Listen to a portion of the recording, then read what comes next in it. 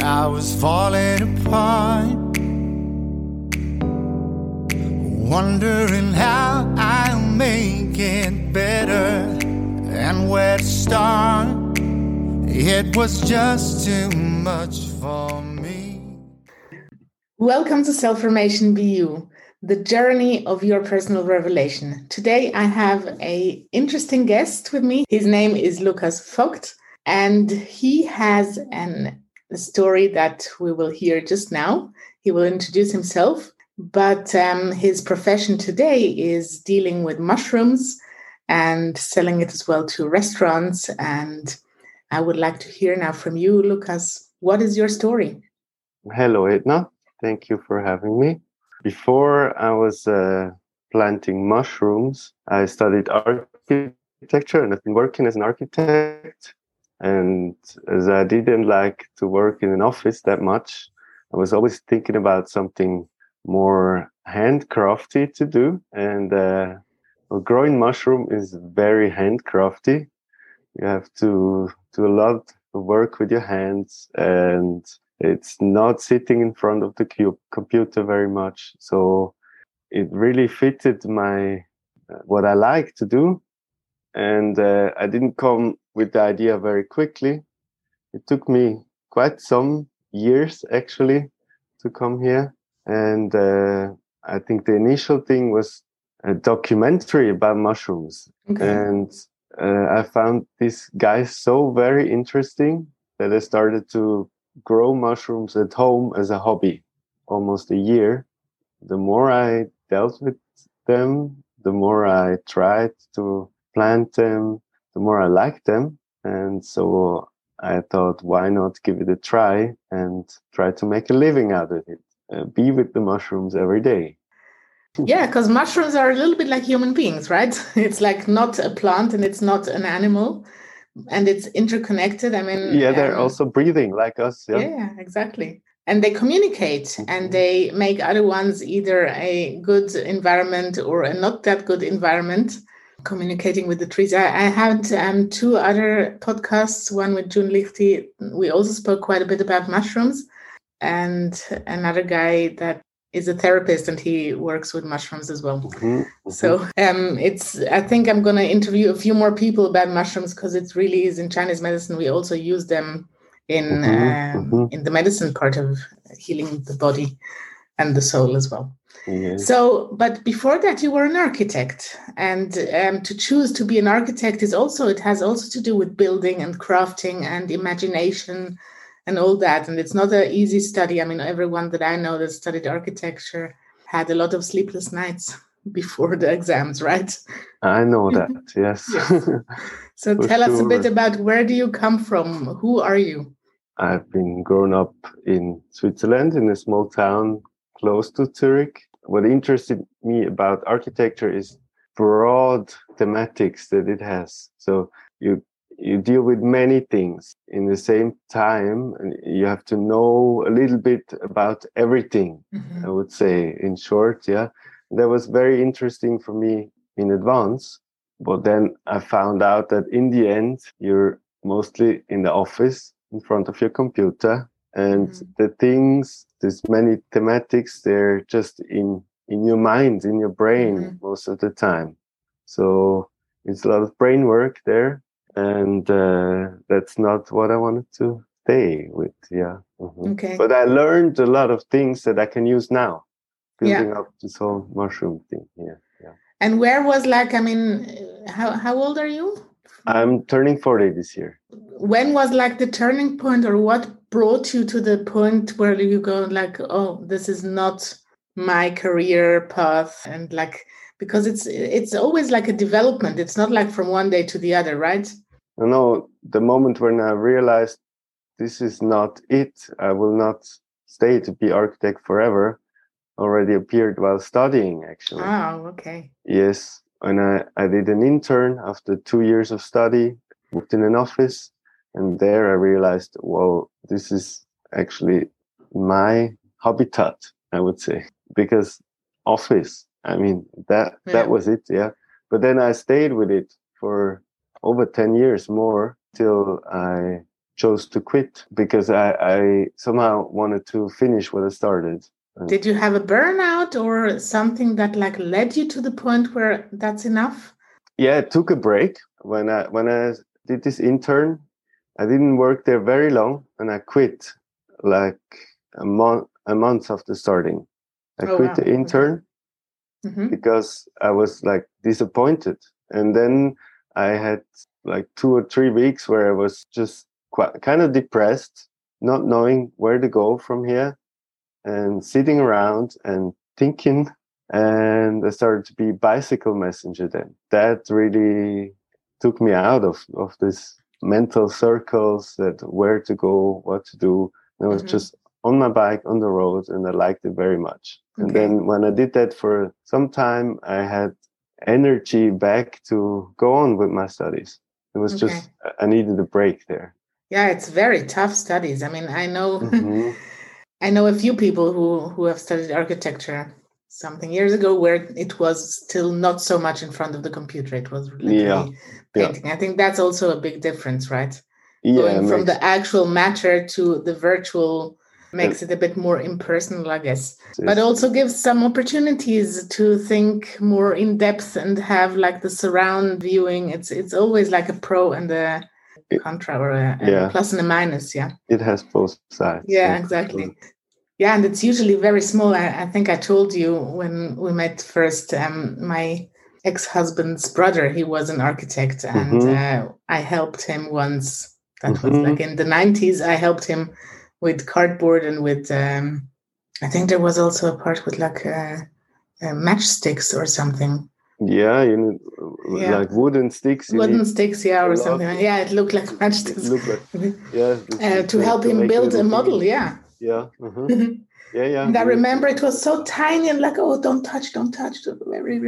Yeah. You have to be very careful. Exactly. Hold it until the glue sticks. And exactly. Then, So connectivity. I mean, this is it's definitely something interesting if you are fully connected to it and being with the material. So the material that in the end you build a house, is that also something that you learn, or probably yes, right? Yeah, for sure. You learn a lot about materials, different kinds of materials that are used for building a house. And is there a lot of toxicity that is being used in building materials when building new houses, or do they try to use as sustainable and healthy as possible? Well, we're on the way to get there, to be sustainable and healthy, and toxic materials are banned nowadays. Ah, really? Okay. You wouldn't use them anymore. Most houses are built from wood or brickstone or concrete nowadays, I would say. And then insulation, which can be foams from artificial material or even cellulose or wood chips or whatever. Yeah, there's many different ways now, and it turns to be more and more sustainable nowadays. That's good to know, because I actually had a few clients a few years ago who were living in Minergie houses. When they moved in, they started with allergies. Yeah. Well, and we had to I told him to get some information what the rest of the material is made from, and there might have been some allergens in the wood floors. Yeah, could be that they're like made to last, so they would put them in some liquid to make them last longer. So, but you can always choose if you build a house if you want to have raw material or treated material. Yeah, well, if you rent, you cannot really choose. You just go where you like it. No, if you rent, Yeah. So let's go back to the mushrooms. So I've seen your mushrooms growing. I know that they have names and they're like your pets, right? Give us a little bit of an insight of how you grow them. What do they need? And where is it like different mushrooms or only the lion's mane that you're using or growing? What is your wish where you want to go with them? And I heard through the grapevine that you're establishing a company.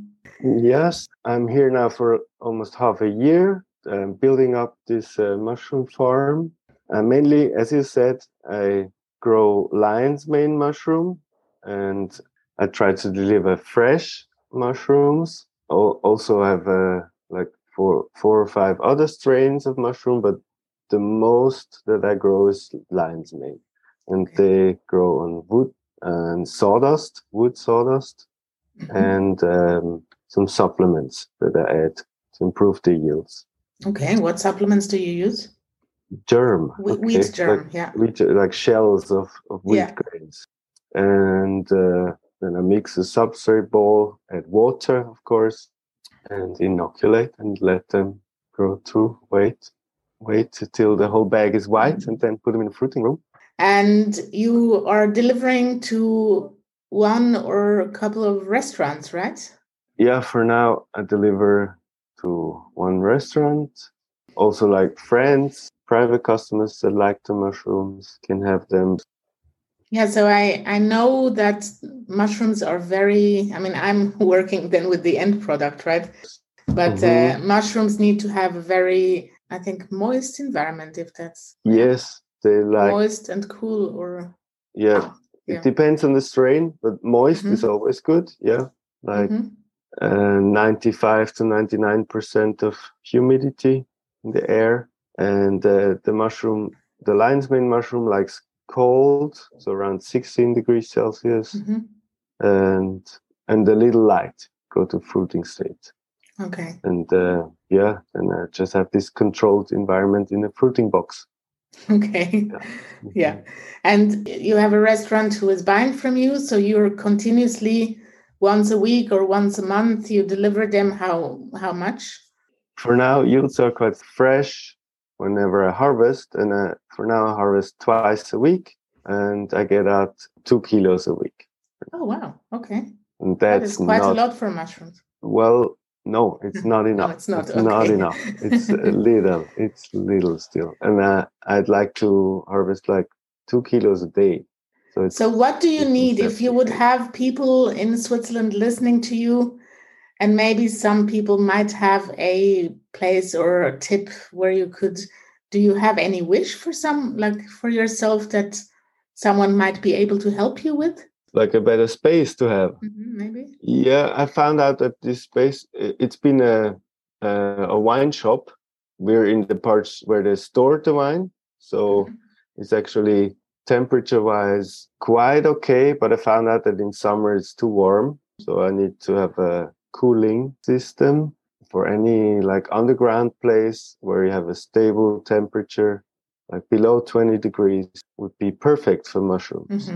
And fresh air, cool. Somehow like bring in fresh air and a stable, cold environment. And it needs to be in the city because I want to deliver every day fresh with the bicycle.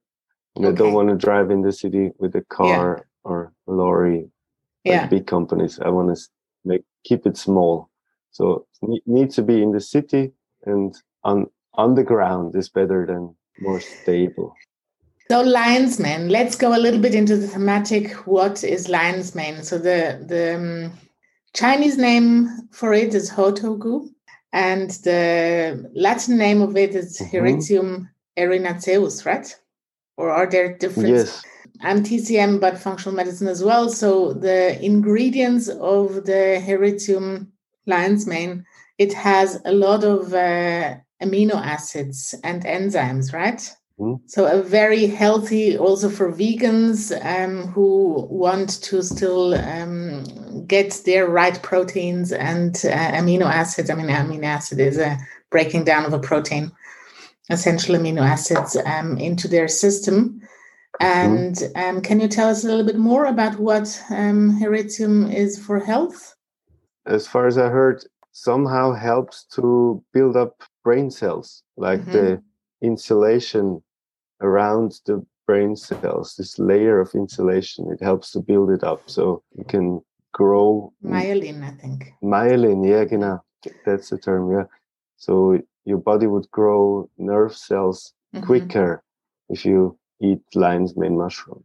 Yeah, exactly. So there are a few studies about multiple sclerosis with that, and I think Alzheimer's as well, but mainly multiple sclerosis. So there is like a tendency in the MS world that, and also some vital studies that show that if they go vegan and stop meat, but eat mushrooms, specifically lion's mane, that it helps them to have less Schübe in German.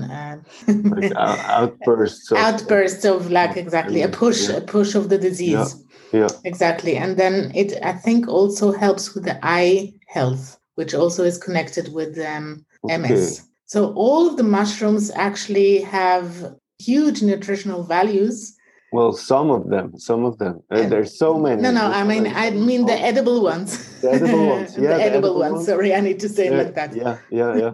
You've got the other ones, which are very interesting too, but we're not going to go today. We will talk about that maybe in another podcast.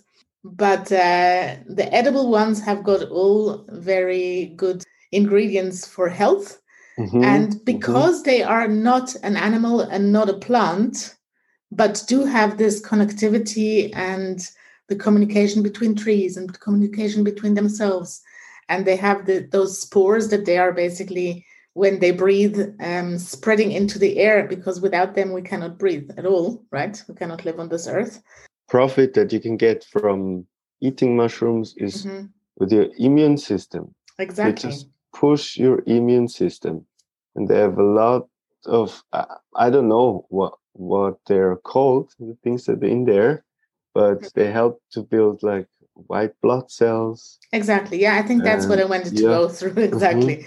So yeah, they push the immune system, and the immune system is also a network from the top to the bottom, in the cells, in the bloodstream, in the lymphatic system, in the organs, wherever we can disease, we can do like dysfunction that the body attacks itself, or when the immune system is like too weak, we are immune deficient. So you have like both extremes, and the mushrooms are balancing it out. And like when we take a strawberry versus a mushroom, in the mushroom we have enzymes, which is pretty amazing. I mean, enzymes is something that we usually have inside of ourselves. It's a key to break down something. And you don't have that in so much. You do have it in some plants. Wine has some enzymes, and broccoli has some enzymes, and so on. But you don't have it in that quantity like you have in the mushroom. Yeah. And in animal products, you don't have enzymes either. Yeah. So it's literally like a helper for the human system to be able to digest other foods. I think it comes from the point that mushrooms, they digest outside of their body. They don't have a belly as we do.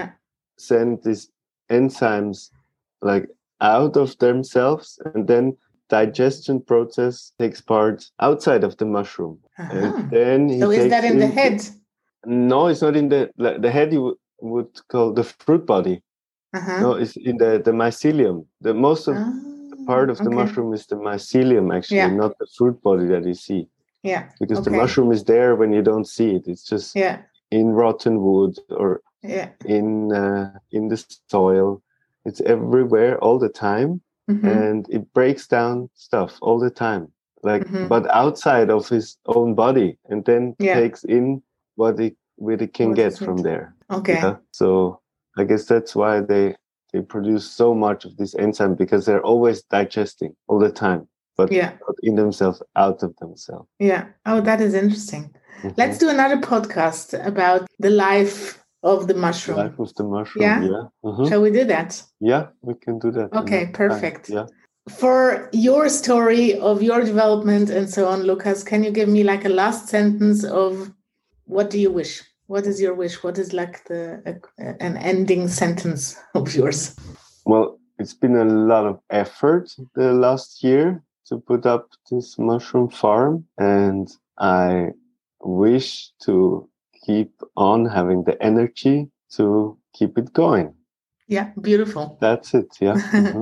Very simple and very beautiful. Thank you so much for sharing a little bit about yourself. And we will continue on the mushrooms life in another time. Let's do that. Perfect. Yeah. Thank you so much for that. And we will talk soon, and you will hear from Lucas Vogt, and everything that you need to know about him. We will have here under the podcast with the biography and contact details. Thank you, Edna. You're welcome. Bye-bye. And now